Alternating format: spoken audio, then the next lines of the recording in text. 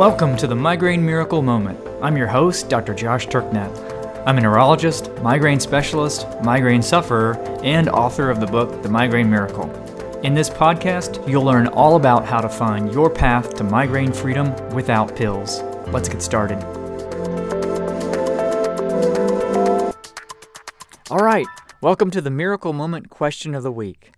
So one of our premier resources for folks who are putting the Migraine Miracle Plan into action is Migraine Neverland. And once a week, I get together with the members of Migraine Neverland for a group coaching session, which we refer to as the clinic chat. And so in the clinic chat, members can submit their questions in advance, and then I'll pull a few questions to answer during our live chat, where we can all have a group conversation about them.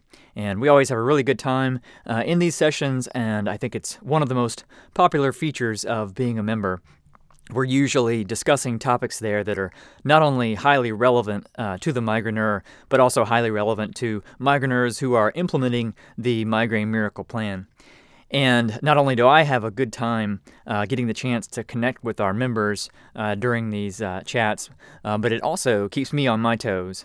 We usually get some really good questions from our members each week, and so I typically spend a good bit of time researching and preparing for those sessions. And so one of the benefits of Migraine Neverland membership is to get to be able to participate in these clinic chats and to be able to submit any burning questions you have to have answered during them. And so in this Question of the Week series, I'm going to be pulling out one question from the weekly clinic chat to discuss here on the podcast. And this week's question comes from Emily, who says, "One of my main triggers over the years has been the, quote, letdown time after having been very busy. It seems that whenever my schedule lightens and I can slow down and relax, then wham, a migraine hits. They never seem to occur while I am in the midst of being busy, though. Why is this? And what can I do to prevent this letdown migraine from happening?" So this is a great question, and it's one that if we work through, I think, gives us some actionable insights into how to keep the beast away. So first of all, Emily, you're definitely not alone in having this kind of experience. The research that's been done on this particular topic does indicate that flare-ups in chronic conditions of various kinds, many of which involve the immune system, are more likely to occur right after a period of stress. And it's also been observed that people are more prone to getting acute infections, especially upper respiratory infections, immediately after a stressful period of time. I know myself, I would often get sick right after my final exams. And there is even data to support this phenomenon with migraine. So there was a study published in 2014 in which they gave patients in a headache clinic a survey to maintain for 3 months, and the researchers, when analyzing those surveys, found that migraines were more likely to occur during periods where there was a decline in perceived stress.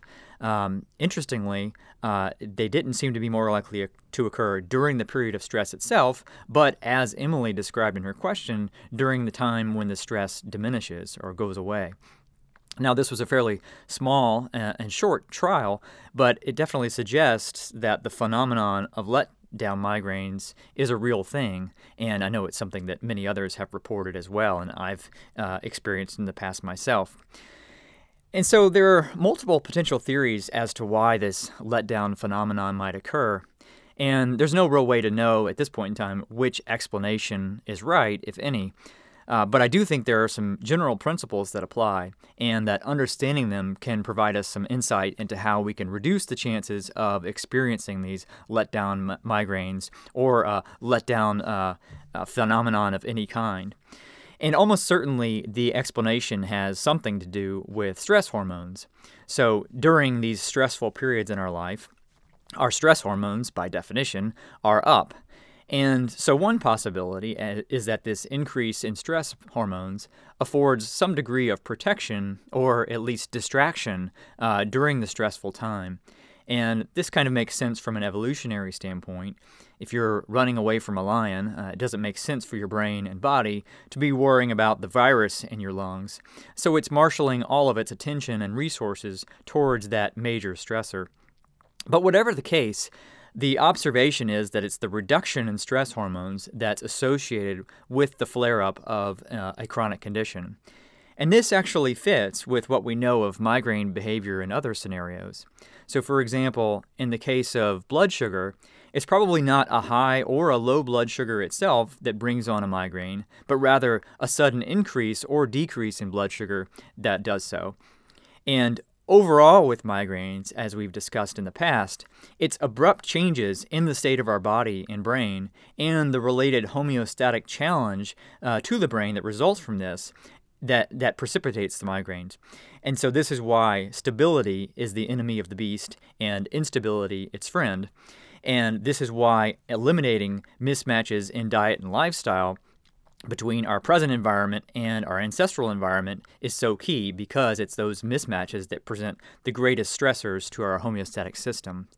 So in the case of fluctuations in blood sugar, the associated hormonal changes are occurring there over a fairly short time frame, whereas in the case of a stressful period of time in someone's life, these hormonal changes are occurring over a longer period of time.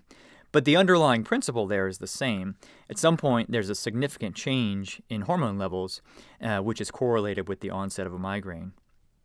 And so the central point here is that letdown migraines are tightly associated with an abrupt fall in stress hormones.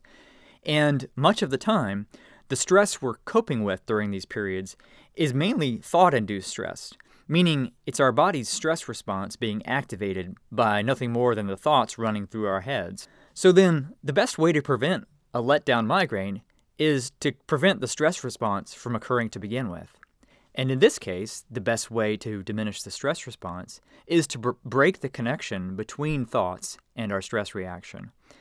And this is one of the most powerful ways we have to influence our health in general, and certainly one of the most powerful weapons we have against the beast. But it's so often overlooked or deprioritized, and that's one reason I talk about it at length inside of the Beast Slayer Training Academy. And as far as breaking that thought-induced stress response goes, I consider mindfulness practice to be the best tool for doing so, as learning to observe our own thoughts without judgment or reaction is one of its central purposes. So specifically breaking that connection between your thoughts and the stress hormone reactions that they often precipitate is one of the key benefits to mindfulness practice. So if you find yourself suffering from letdown migraines, I'd take that as a cue that thought-induced stress is having a significant impact over your physiology, and that addressing this specifically is a high priority. And the upside here is that you likely have a lot to gain by doing so. And if we put this in the Migraine Miracle framework, particularly into the 3 pillars of migraine freedom, this would fall under the eliminating mismatched foods and behaviors category. As I've talked about before, one of the greatest mismatches between humans today in our modern environment and our hunter-gatherer ancestors is the degree to which thought-induced stress impacts our physiology day to day, which causes stress hormones to course through our bodies multiple times throughout the day in ways they simply wouldn't have done in our ancestral environment.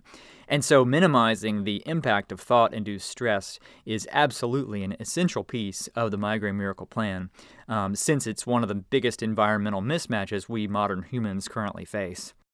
Now, there may be other elements during these busy times in our lives, such as disrupted sleep schedules and so on, that may also be triggering a stress response. And working as best we can to minimize those is also key. And so the take-home message here is doing whatever we can to diminish the stress response in general so that the letdown effect is minimized. So thank you, Emily, for a great question. I like it because it highlights the fact that the Migraine Miracle Plan is about much more than the food we eat. And in the Beast Slayer Training Academy, only about a quarter of the content that's in there actually revolves around food. And I think this is why it's been so useful and helpful and led to so many aha moments for folks, is because it allows people to appreciate all of the relevant areas when it comes to migraine prevention and in health in general. And for those of you interested in learning more or going through the Beast Slayer Training Academy, you can find information about it at mymigrainemiracle.com /academy. Okay, so that's it for this episode of the Miracle Moment Question of the Week. Thanks again to Emily for a great question. And you can find the transcript of this discussion as well as the transcripts and replays of prior episodes at mymigrainemiracle.com/moment. And if you'd like to take part in our weekly clinic chat and have the opportunity to ask questions for it, as well as take advantage of all the other benefits of being a Migraine Neverland member, you can learn more about it at mymigrainemiracle.com/end-of-migraine, which is also linked in the show notes, and we'd love to have you in there. So that's all for today. Now it's time to go out there and slay the beast.